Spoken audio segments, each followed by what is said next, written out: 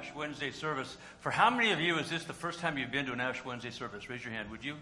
Well, it's fantastic to have you here. And every year we've grown in this service, and next year we want to have this place filled. And to do that, I want to deputize you, commission you to be a walking, talking authority on Ash Wednesday. Because especially if it's not been part of your faith tradition, or if you're new to the Lord, this might seem like a very odd thing to be doing. But it's not, and I'll tell you why. And if you already read these first couple of paragraphs, you understand why. But one of the things we want to do is, in this rhythm of work and rest through a year, and all the cumulative years of our life, we want to every once in a while stop and remember who we are, where we've been, and where we're going. And Ash Wednesday achieves that. It's not about humiliation, it's about humility. And so the tradition was, if people had committed a serious sin, a grievous sin, they were required to repent publicly and experience humiliation. And so somebody asked me today, where did the phrase imposition of ashes come from? It was literally ashes, this cross was imposed on you as a sign of your failure. And the sackcloth was a way of saying, I confess and I repent my grievous sin. As I started thinking about that, I thought it must have been a righteous group of people back then if only a handful of people ever went through that. And I hate to tell you this, but I came to the serious conclusion that all of us need to do that. All of us need to do that, and yet not as an act of being humiliated, but as an act of being reminded that we belong to the Father, that we are no longer lost to Him in Christ. We are found. We're not any longer those without hope or promise. We are those who are receiving His hope and are filled with His promise. And so it's good for us in the knowledge and the assurance of salvation by grace alone, that we would never take that lightly, become complacent or flippant in the fact that, gee, I like to sin, God likes to forgive. What a great arrangement. But rather, isn't it awesome? I mean, awesome, filling me with awe and wonder that God loves me the way He loves me. And so this is an opportunity for at least once a year for us to pause and to say, I want to humble myself before God, remembering that it could be said of me, ashes to ashes, dust to dust. But rather because of Christ, it's said of me, live in grace and walk in love. And so this is a sober moment, but not necessarily a somber moment. It's a quiet, reflective time, but not because we have nothing to say, but rather we want to listen to God, and so we're being silent before Him. And so you see the structure of the service. I want to walk you through this so that it doesn't just come on you so fast you don't have a chance to enter into it. Because this is a very structured service. We do so many things that everything we do is structured here. But it often feels like what we do is so informal here. That's on purpose. This is structured in a way that will allow us to focus. And so I want to walk you through this. So you see I'm doing this welcome and introduction. In a few moments, Jake LeBeau will come up with some other leaders. But Jake in this first section is the leader. He is the leader throughout. And he will read a line, and then where it says people, all of us will respond in unison back to him as our leader. He's walking us into a transition from being out there where you didn't know where you were going to park to the fact that you are parked right here in the presence of God. So Jake will walk us through that standing at the mic. And then the band, the worship team, will lead us in a song to remind us again who we are, what the Lord has done for me. And then we're going to formalize this understanding of our repentance and humility. And Karen Fermidig will read some scripture that represents a call to confession. Sean Parr will read some scripture from Matthew, moving that theme along. And then a series of readers, Jessica Sacker, Craig Stevenson, Aaron Pesha, Kevin Webb, Janet Murray, Andy Franks, will then each read part of Psalm 51. And we will, as a congregation, which says people, respond to that. And you might wonder, why would we formally confess our sins? Because it's so easy to not informally confess our sins. And so in this formal way, we recognize that all of us together represent what King David said in Psalm 51. This is true for all of us, even as God's grace is true for all of us. And so we'll read that. Andy will lead us in a time of silent prayer for a minute or so, and then pray for us. And then all the readers who've been leading us together will say in unison that we are no longer condemned in Christ. So that's a way of calling out the fact that we are forgiven in Christ. And if you came here tonight with any doubt about whether God accepts you or forgives you, this will confirm out of your confession in the midst of God's people that you are, in fact, restored by his grace. We'll sing another song, Your Name. I have a message about how Jesus restored Peter. And then we'll do this imposition of ashes. And again, this reminds us to whom we belong. And for some people, that's such a daunting thing. If you, when you come forward, the typical thing is just to come before the people. There's be 1, 2, 3, 4, right? So either you come from the front or you go from the back. And they will simply put a cross on your forehead, or if you prefer, on your hand. Historically, it's a forehead, but sometimes having it on your hand is such that you can look at your hand throughout the service and say, I know who I belong to. So whether you want to have them put on your forehead or on your hand, just put your hand out if you prefer your hand. We'll sing that song, Amazing Grace. We'll enter into time of Holy Communion. And then we'll have another song together. And then you have a card and a name tag on your place. Fill out the name tag just with your first name, so that as you come forward to receive the ashes, if anybody who's imposing the ashes does not know you personally, they can speak your name to you. And then you have a card. And after we sing Above All, while there'll be some instrumental music, you have a chance, after what you've been thinking about, how God's been speaking to you in the course of the evening, to write down a brief prayer. That will be your prayer as you go through Lent over the next 40 days. And part of the challenge will be for you to, every day, pick up the prayer you wrote and say, God, how are you meeting me in this prayer? You don't have to do that, but you're invited to do that. We'll sing a song called I Surrender All, signifying what this evening means. And then finally, Evan will stand up and lead us in a benediction, and then we will exit in silence. In order for us to keep that mood of being in God's presence preserved until we go outside, and of course, as you drive home and you're with somebody, feel free to talk about what you experienced. You see the power of being in God's presence? It allows us to just go, whew. So would you take a big breath and then exhale? Do that one more time. I would ask you to do it a third time, but I want nobody to faint at this point. We simply want you to be relaxed in the presence of God.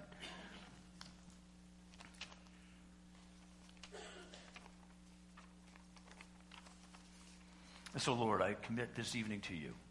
I thank you that you've called us together in your name, for your sake, to be reminded that we are saved by your grace. We can learn to live in it. You've given us your grace because of your love, and we can learn to walk in it. So in Jesus' name we pray. Amen.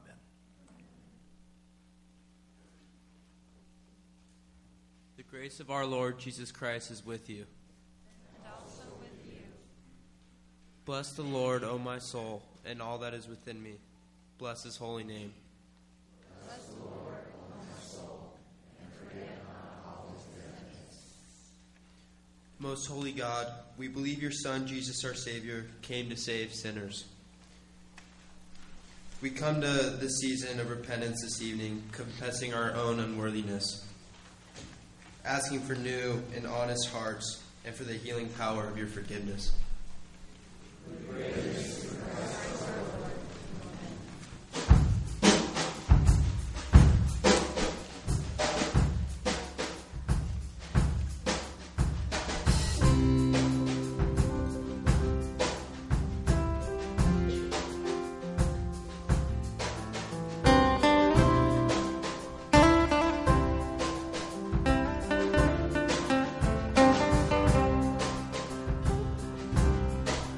Let the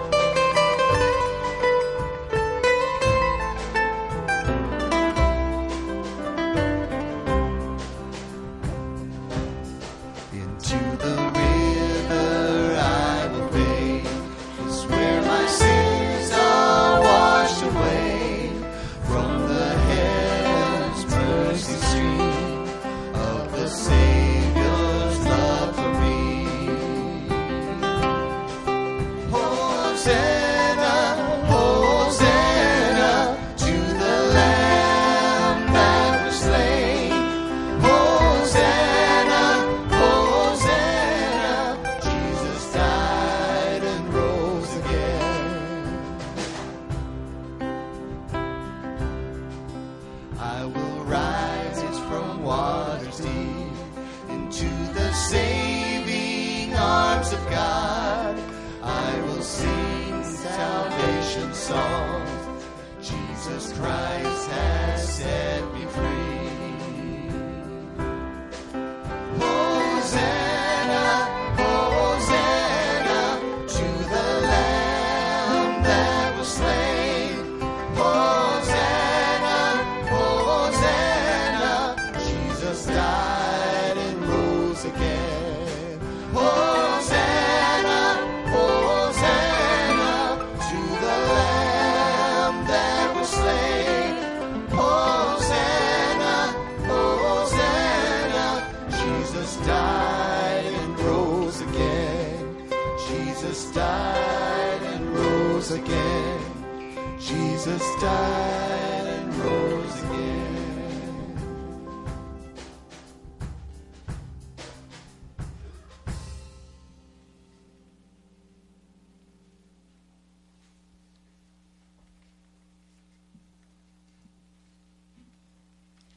Joel 2:12-17.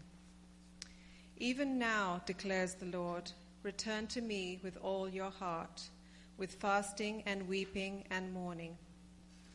Rend your heart and not your garments. Return to the Lord your God, for he is gracious and compassionate, slow to anger and abounding in love. And he relents from sending calamity. He knows he may not turn and relent and leave behind a blessing, gain offerings and drink offerings for the Lord your God.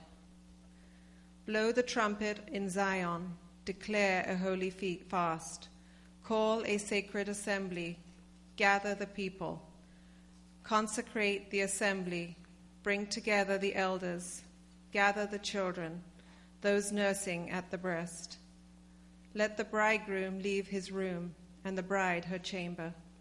Let the priests who minister before the Lord weep between the portico and the altar.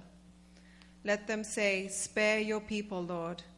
Do not make your inheritance an object of scorn, a byword among the nations. Why should they say among the peoples, where is their God?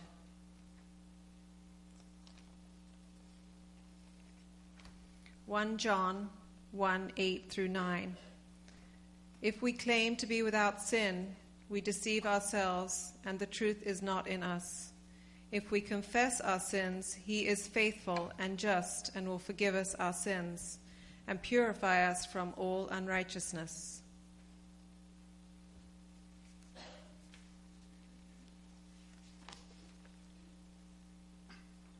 Matthew chapter 6, verses 1-6. Be careful not to do your acts of righteousness before men, to be seen by them.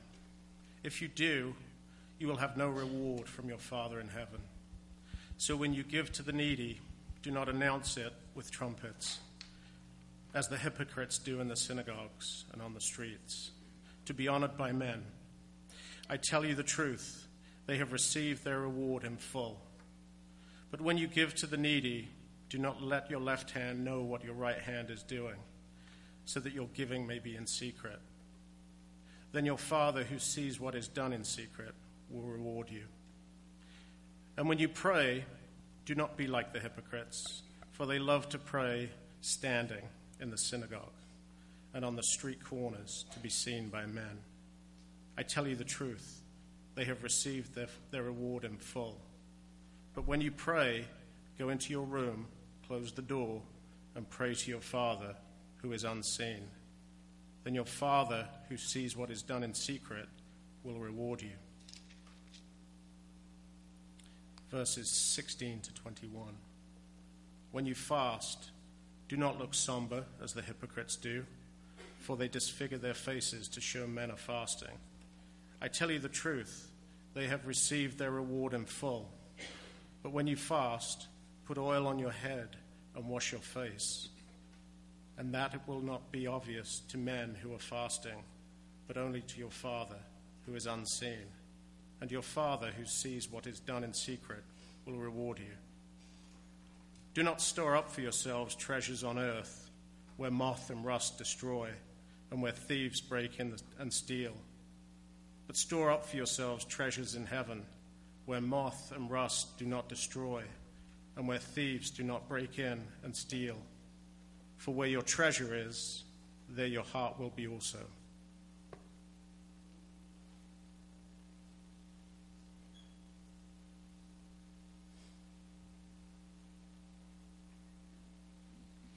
Have mercy on me, O God, because of your unfailing love. Because of your great compassion, blot out the stains of my sins. Wash me clean from my guilt. Purify me from my sin. For I recognize my rebellion. It haunts me day and night. Against you and you alone have I sinned. I have done what is evil in your sight. You will be proved right in what you say, and your judgment against me is just. Purify me from my sins, and I will be clean.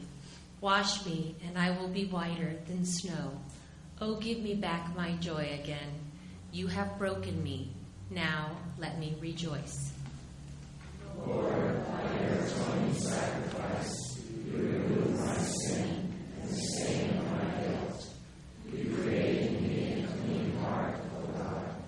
You renew a true spirit within me. Thank you for not banishing me from your presence, and for not withholding your Holy Spirit from me. Restore to me the joy of your salvation, so that the delight of my heart will be in obeying you. You do not desire a sacrifice, or I would offer one. You do not want a burnt offering.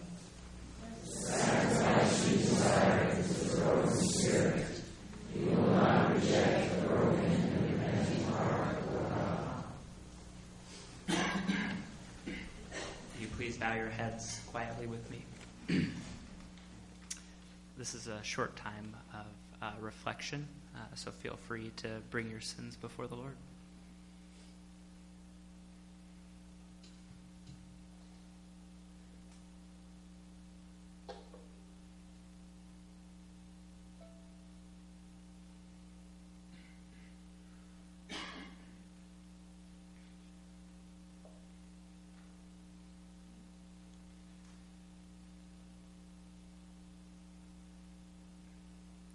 Heavenly Father, as we come together and silently confess our sins before you, we are so thankful that you have invited us in together as a family here to walk and live in grace. As the service continues, would you just remind us of what that grace feels like in the midst of such sin and destruction that surrounds us? Amen. I want to ask those who read to stand where they are and join me in saying this absolution, this word from God's word, Romans 8:1, in response to our confession. Let's say this together. There is therefore now no condemnation for those who are in Christ Jesus. You are forgiven, and you are free to live in grace and walk in love by his abiding presence. Amen.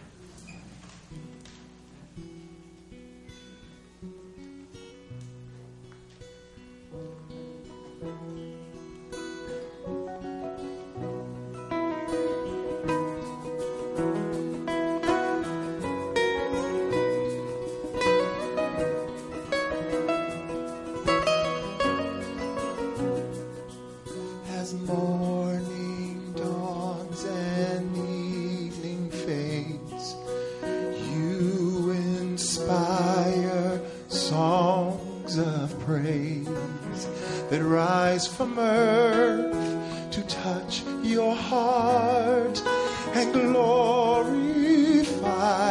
your name. Your name is the strong and mighty tower. Your name is a shelter like no other. Your name, let the nations sing it louder, 'cause nothing has the power to save but your name.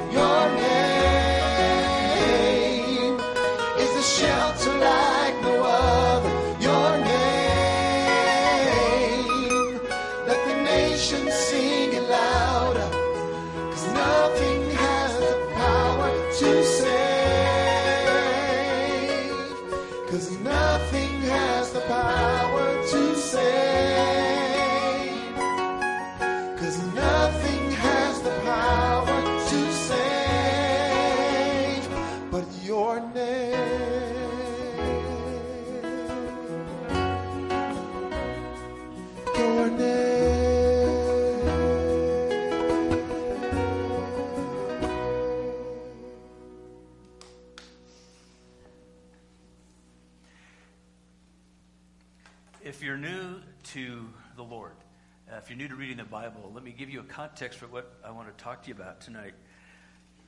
I want to talk about being a believer, but more than that, I want to talk about what it means to belong to God. And so it's one thing to believe in God, it's yet another to be reconciled to Him and be in an ongoing relationship with Him. And so if let me just recap the gospel for you, if this is new to you, that God created us in His image for a larger purpose than simply survival and existence, but to live under Him and to be stewards of all creation, to manage His good gift in creation. We see that in Genesis 1 and 2.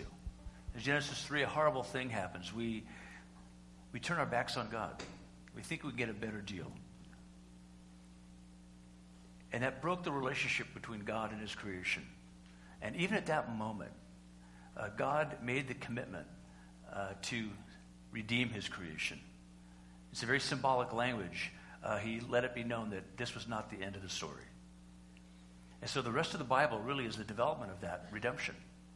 And we see it culminating in Jesus Christ, God in the flesh, God Himself coming into His own creation in a way that we can't really quite understand how that works, but He made it so. And what He said and what He did lined up perfectly with everything that the prophets had foretold.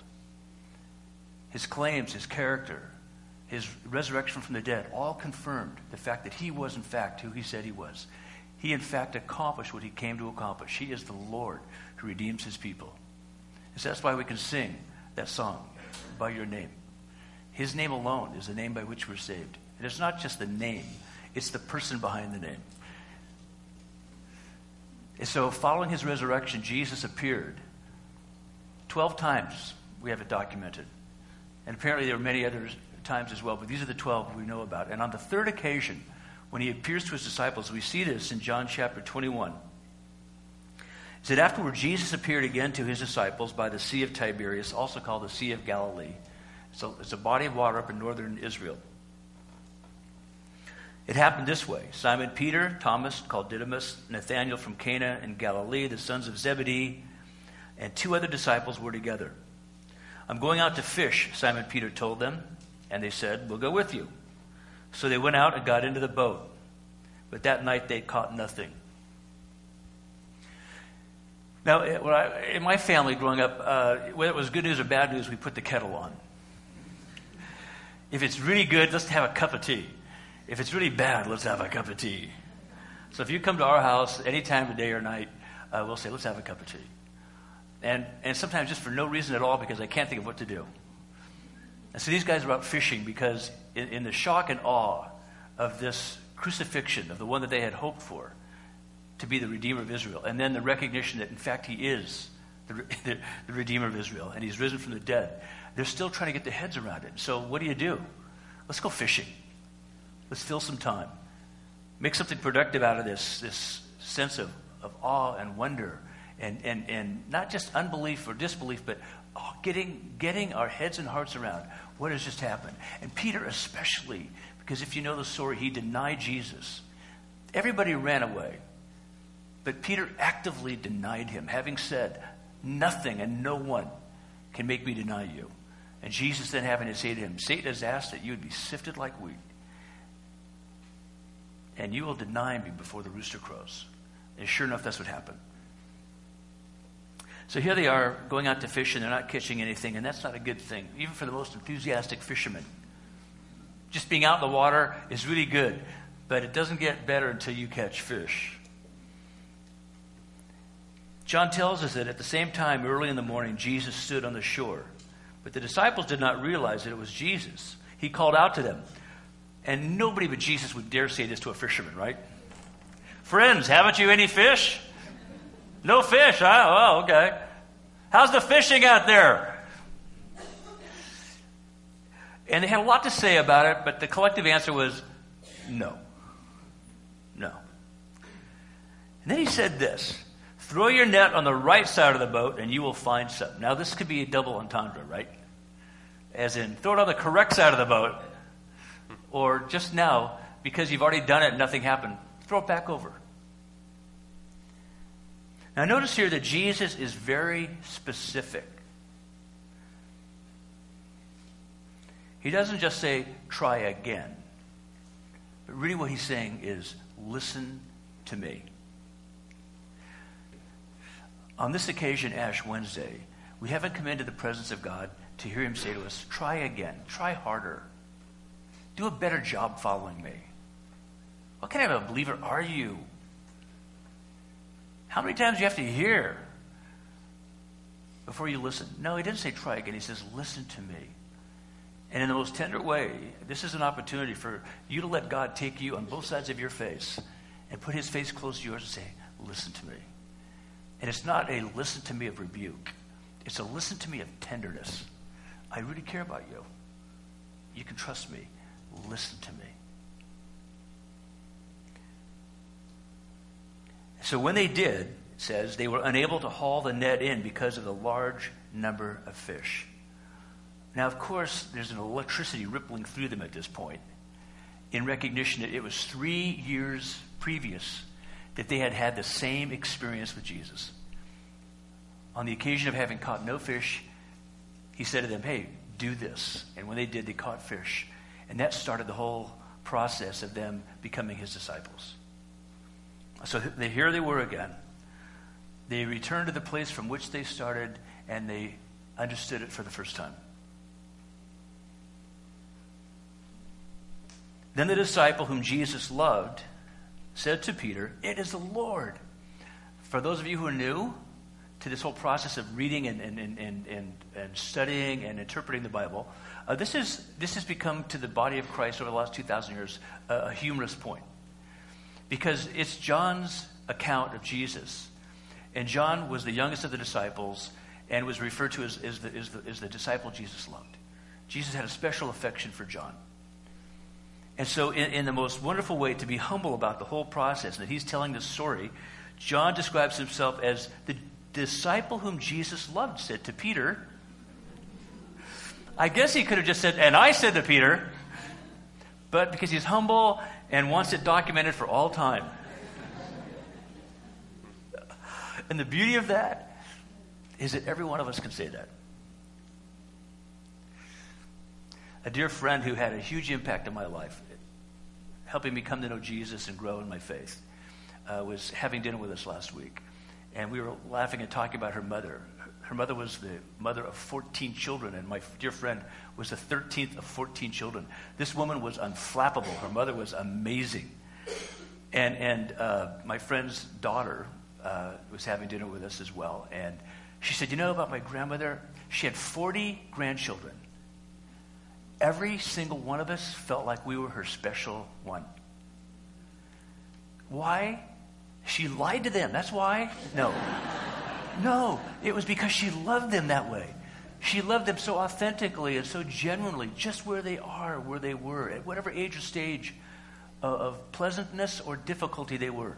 She loved them in such a way that to this day, all 40 of those grandchildren and the 14 kids that still survive would say, oh my gosh, I was my mom's favorite.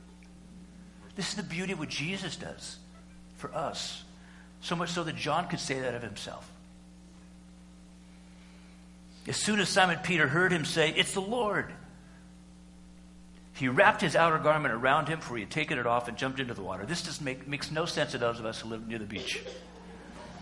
Except that if you're half naked fishing and you're going to be on the shore where people are hanging out, you may as well take your clothes with you. And so he wrapped his garment around him, knowing it's going to get wet, but at least he'll have something to put on when he is unencumbered from trying to swim, and he can then be dressed suitably to be with Jesus and whoever else he might see. The other disciples followed in the boat, towing the net full of fish, for they were not far from the shore, about 100 yards. When they landed, they saw a fire of burning coals there with fish on it and some bread. Jesus had come for the third time to be with them, and now he's cooking them breakfast. Isn't this a wonderful picture? Early morning, they're dead tired from being up all night fishing. They're frustrated they haven't caught fish. They're still pondering, what does it mean that Jesus rose again from the dead? I've seen him twice now, and I still don't understand it. And he's cooking them breakfast. Is there anything more tender than having somebody simply cook you a meal of comfort food and put you at ease and allow you to come into their presence in a way you feel like, I'm really being cared for? You see, this is the beauty of what we do here tonight. It's a serious message. We're so lost without him. We're so often resistant to him, even having been found by him. And yet he treats us with such tenderness. He pays attention to our needs and invites us to listen to him and respond to him and be ministered to by him. So Jesus said to them, "Bring some of the fish you've just caught." Simon Peter climbed aboard and dragged the net ashore. It was full of large fish, 153. But even with so many, the net was not torn. Now, I've got to just guess, nobody I've ever heard, read, studied has figured out why 153, except that it's a story about fishermen, and you've got to know how many they caught. That's all I can figure. And it's one of those little details that we see throughout the Bible that makes us realize this is not just some big hero story written by some first century screenwriter intended to be a great movie someday. It's rather an eyewitness account of something, and every detail matters, as insignificant as it might seem to us. So Jesus said to them, "Come and have breakfast." None of the disciples dared ask him, "Who are you? Is it really you?" Are we just so tired that we're starting to hallucinate and imagine that you're here?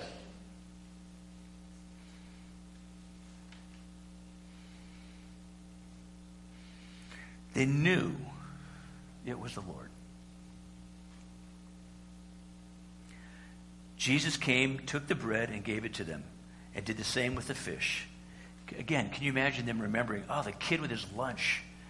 There were 5,000 men and all the women and children along with them on that beautiful lakeside natural amphitheater when Jesus spoke those words that Sean read. This is just like that. Some fish and some bread. He's going to feed us with them.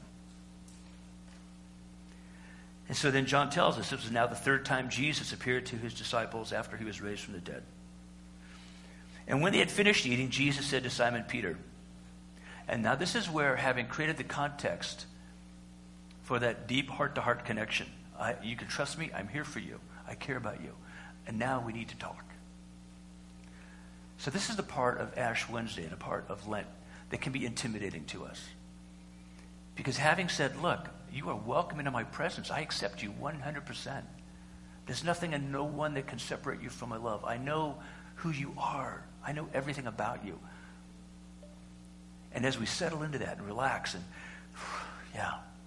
then he says, so let's talk. And that's where we get uncomfortable. For the next 40 days, the Lord wants to talk with you. And it scares us. Yeah, but what's he going to say? Well, if we trust him for who he is, if he's already laid down his life for us, if he's already given us his abiding presence through his Holy Spirit, if he's given us his word, if he's called us to listen to him and walk with him, to live by his grace, to walk in his love, why do we get so nervous about trusting him to speak the words that we need to hear? Simon, son of John, do you truly love me more than these? And some have conjectured he was speaking comparatively about the other disciples, which just makes no sense about who we know Jesus to be. It makes more sense that he's looking at the accoutrements of his profession, his identity, the source of his income, identity, and his influence. I'm a fisherman. I'm the only guy that could get the net of 153 fish out of the boat. That's me. I'm a man in full, and I've proved it on this lake time and time again. And now at this point, Jesus says, do you love me more than this? Because this is a convenient fallback, Peter. You're dealing with the shock and awe of your own betrayal, even as you're dealing with the shock and awe of my resurrection. Let's talk about that. Do you love me more than these? Yes, Lord, he said. You know that I love you. So Jesus said, feed my lambs.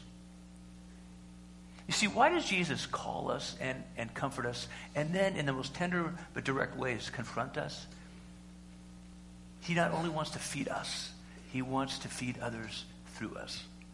You have a ministry and a mission, and Ash Wednesday is simply one of those occasions we stop long enough to say, Lord, let me update my understanding of my mission.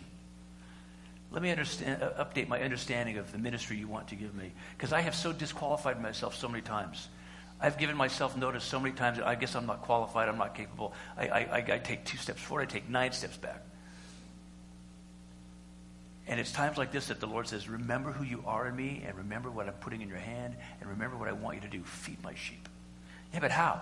Just feed my sheep. Yeah, but which ones? Just feed my sheep. Again, Jesus said, Simon, son of John, do you truly love me? He answered, yes, Lord. You know that I love you. And some commentators have said, well, he uses, do you phileo me? Do you phileo me? Do you love me like a brother? And then the final time he says, do you agape me? And that might be just an interesting way of John telling the story, or it might have some significance. But the fact is, each time he says, do you love me? And then he says, Jesus says, take care of my sheep. The third time he said to him, Simon, son of John, do you love me? Now Peter was hurt because Jesus asked him the third time, do you love me? And at this point, and this is where it starts to really open up for Peter. The repetition is bothering him. Peter's given him the most honest answer he can, but it's really the equivalent of, I'm fine, I'm fine. No, really, everything is fine. And so Jesus presses in. Do you love me? And now Peter's hurt. He's hurt because he's going to have to go, you know I love you, and yes, I betrayed you, and I will never forgive myself or forget what I've done. And it's as if Jesus is the one pushing on that tender spot. But really, it's Peter pushing on that tender spot as he's speaking to Jesus. Can you imagine? No, look what I did to you. Look what I did to you. Look what I did to you. And Jesus is holding out the nail-marked hands, saying, do you love me? I'm not holding this against you. What I want is to draw you close to me, Peter. See, that's what Jesus is calling out to each one of us. I know you love me, and I want to keep it at a safe distance because I really don't want to disappoint you. Because I know how easily I disappoint myself. I know you love me, but I don't want to get too close because I feel that, oh my gosh, I did this. Lord, you know all things. You know that I love you. You know all things. You know everything that I've done. You know everything I said I was going to do. And you know the massive gap between those two things. Jesus' claims, character, resurrection all line up. Peter's claims, character, and betrayal all lines up, but in a way that makes no sense to anybody. And Peter knows it. So Jesus says one more time, feed my sheep. It's a vote of confidence. Not try again, but feed my sheep. Jesus said, if you hold to my teaching, you are really my disciples. At this point, I imagine he's lifted his eyes up and is talking to the whole group. Then you will know the truth, and the truth will set you free. The question I ask myself and I ask you tonight, what are you holding on to that holds you back from your birthright in Christ? Hold on to my teachings. Don't hold on to your sin. Hold on to my teachings. Don't hold on to your regrets. Hold on to my teachings. Don't hold on to your bad habits.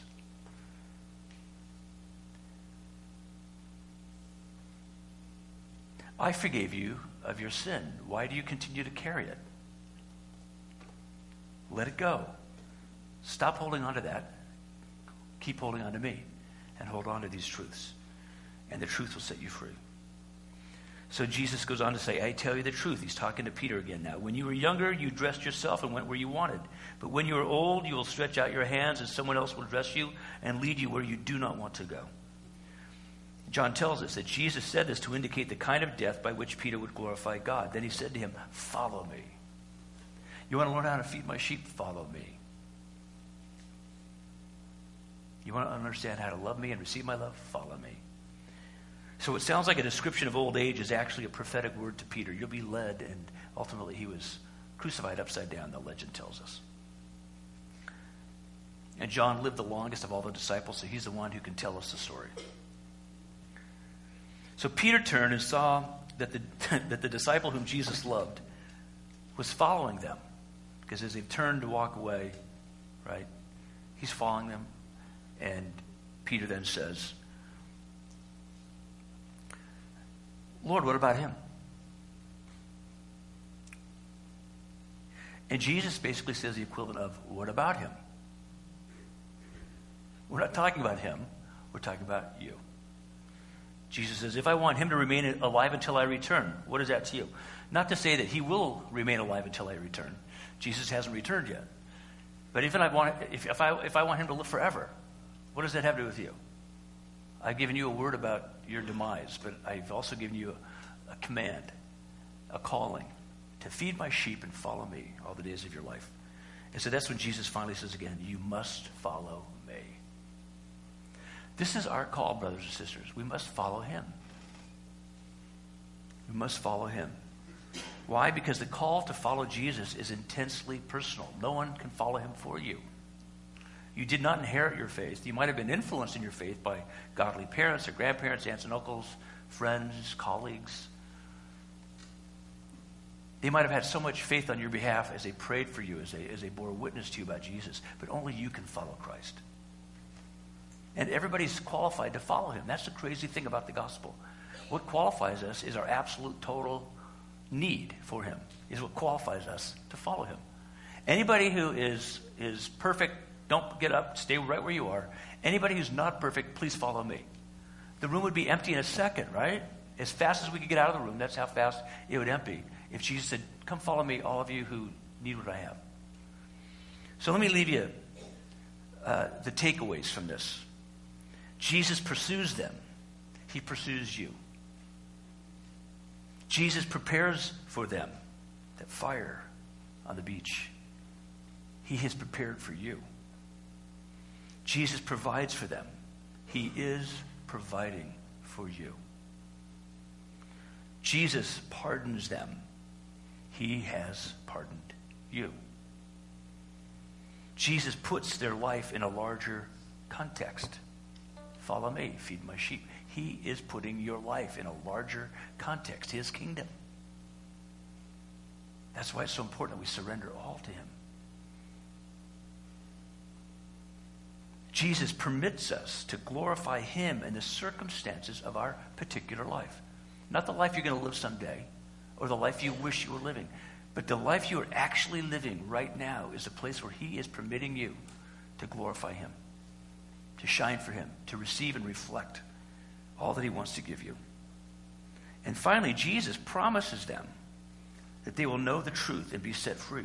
He has promised that to us. Isn't that amazing? The same promise he made to the disciples is in turn a promise to each of us. Now you might say, oh, no, my life is in such disarray right now, or I don't know enough, or I made some big errors. If I was to be the real candidate for Ash Wednesday, I would be the guy with a cross on my forehead, sackcloth and ashes, saying, I've broken every law known to God. I am not qualified.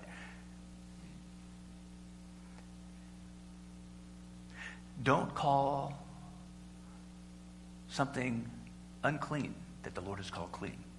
Remember, that's what Jesus said to Peter. You might say, I'm not clean. You are clean in him. If we confess our sins, he is faithful and just. He will forgive us our sins and cleanse us of all unrighteousness. Karen read those words to us earlier. That's God's word. So he's promised to set us free as we learn to walk with him and learn from him. In repentance, that is, we turn toward him. In commitment, as we say, Lord, your will be done. In our openness to grow, to worship, to give, to serve, to be connected to a body and to the world in his name. That's his promise to us. So over the next 40 days, ask Jesus to fill your nets with what truly satisfies. Ask him to fill your nets with what truly satisfies. Lord Jesus, we know that nothing and no one can satisfy us but you. We know, Lord, that you didn't come to make us religious. You came to make us alive. You didn't come to make good people better. You came to seek and save the lost. And that's who we are and who we were. But in you, Lord, we are found. We are free. In the midst of our fears, we can find you faithful. And as we put our faith in you, we find that we are being filled with you and fulfilled in a way that we never thought possible. So we commit ourselves to you, Lord. We pray this in Jesus' name. Amen. Okay, we're going to invite you, if you like to just sit there and be quiet before God, feel free to do that. But even so, you're going to have to move, because this is tight quarters, And for those who want to receive the imposition of ashes, again on your forehead, so just stand there, or on your hand if you like. Put your hand out. We're gonna have to move very carefully here because there's only so much room. So Evan is going to come up here and join me. Actually, on this side, Evan, you'd be over there, and I'm going to stand over here. And Michelle and Andy are going to be in the back. They're going to take these bowls of ashes and oil. And the idea, again, is to simply, in a very sensate, tactile way, to have a sense that God is marking you because you belong to Him. That's whether it's on your forehead or on your hand. The fact is, you're simply presenting yourself to say, Lord, I belong to you. I want to be reminded in a very basic way, a very physical way. And so to do that, we're going to have to come out and in these close quarters, somehow come out of our seats and get back to our seats. And so this is going to be really interesting, really interesting. But because we are God's people and a family together, we just roll with it, right? We're just going to roll with it, and it's going to work out okay. So if you are in the back part of the room, these sections here, you're going to go that way. And you have an easier go of it because you can go out a row at a time, receive the ashes, and come back in. And likewise, you guys, this part, not so much over here. So what we're going to have to do is to, for you guys to go out, receive the imposition of ashes, hang out, come back. You guys have easy, go back. You guys, a little trickier, come out and make your way back in. So we'll be patient and gracious with each other. So as some music plays, please come forward if you'd like. And even if you're not going to receive the ashes, you need to come out so the other people around you can come. So starting with the front rows, and then as each row goes back, the next row will follow, okay? For you, you stay right there. I'm going to come.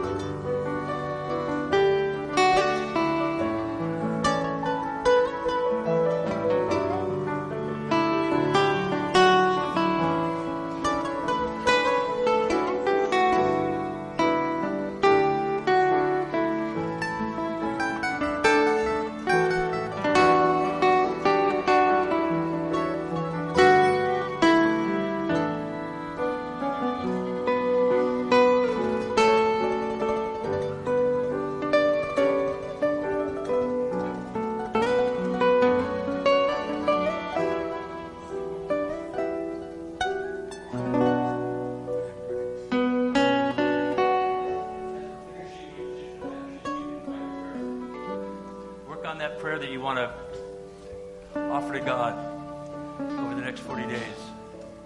And your prayer is not so much what you're going to give up, but it's what you want to receive from him. It's not so much what you have to give him, it's more, Lord, what do you want to put in my net?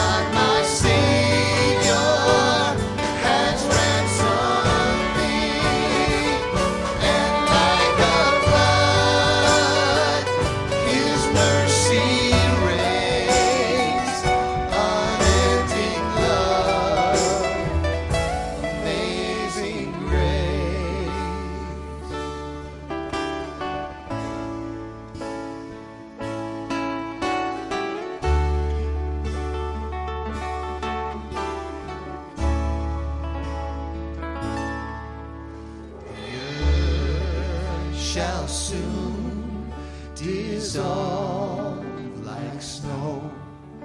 The sun forbear to shine,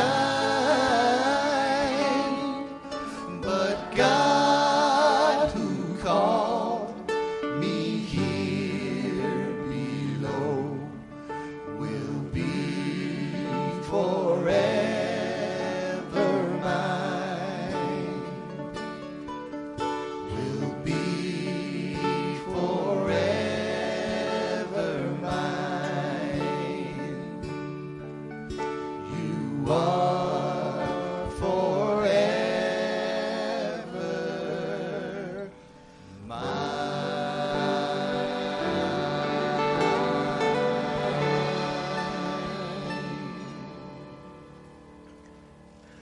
On that night that he was betrayed, Jesus took bread, and having blessed it, he broke it, saying, "This is my body given for you. Do this in remembrance of me."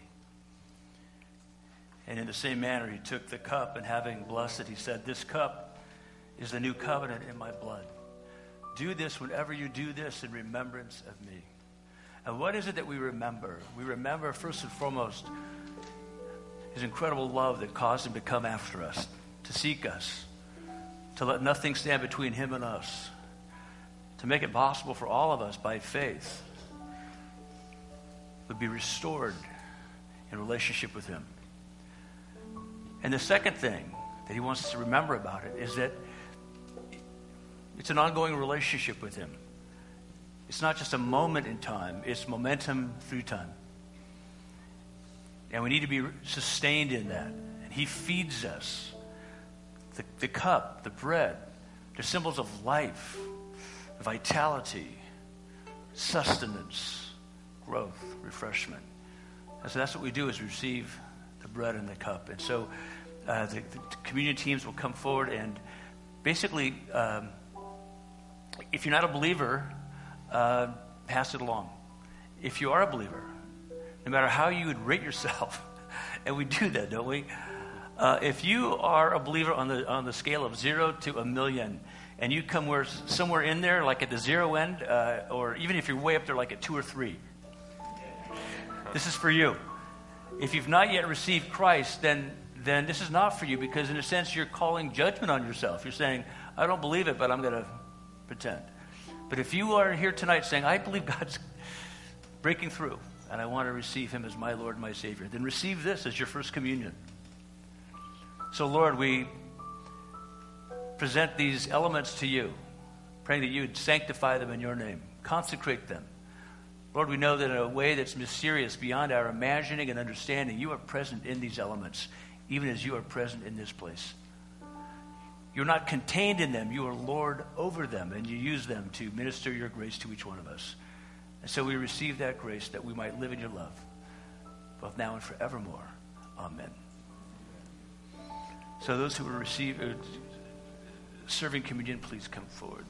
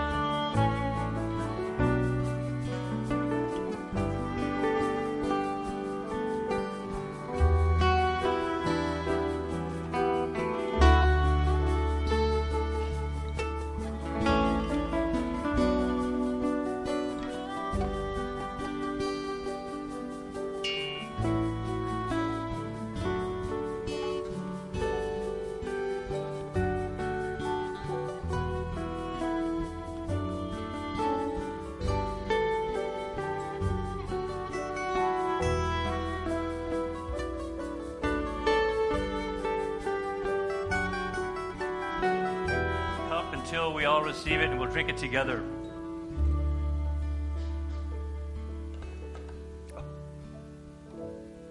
Thank you.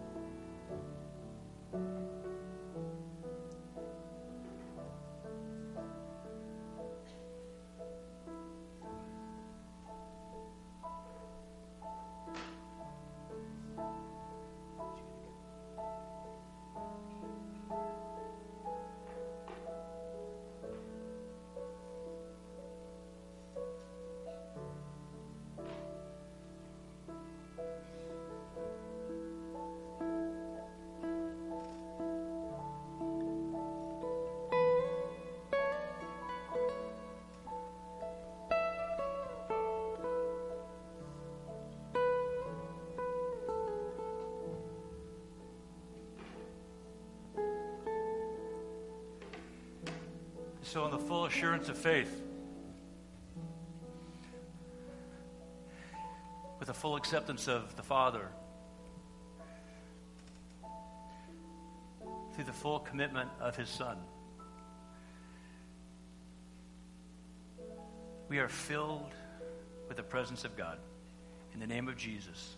So we drink this, symbolizing the unity in Christ that is ours now and forevermore. Let's drink this together in His name. We're going to sing a song called I Surrender All. And to make this your prayer before Evan comes up to bless us with a benediction, let this be your prayer of committal to Him. Let it shape the prayer that you have written or that you will write, that will be your guide every day throughout Lent. As you look at that prayer, feel free to add to your prayer every day. But look at that prayer and say, Lord, how is it that you want me to open my heart, my mind to you, to be filled with the things that I need? And let your prayer reflect that, even as this song reflects your desire for that. Let's continue worshiping Him. take those cups and pass them to the end if you would, and we'll collect them.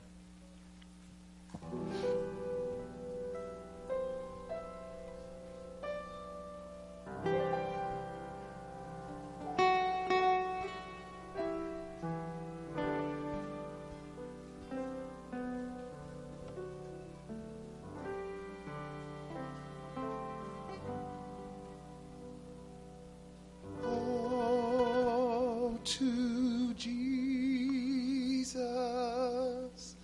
I surrender all. To Thee I freely give. I will ever love and trust Him in His presence daily live.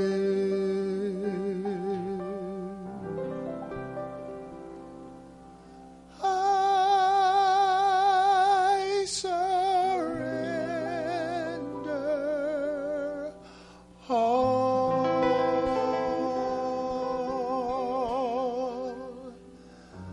I surrender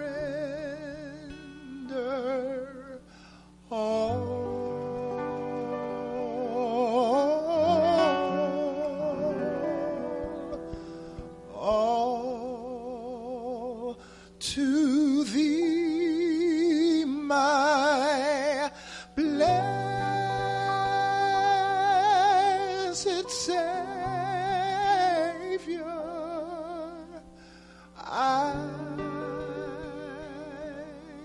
surrender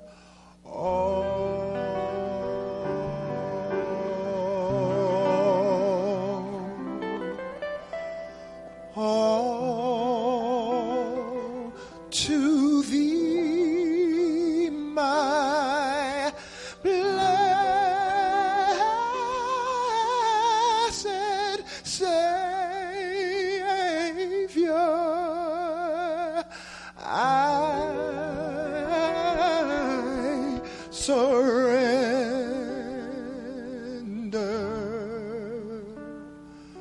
all.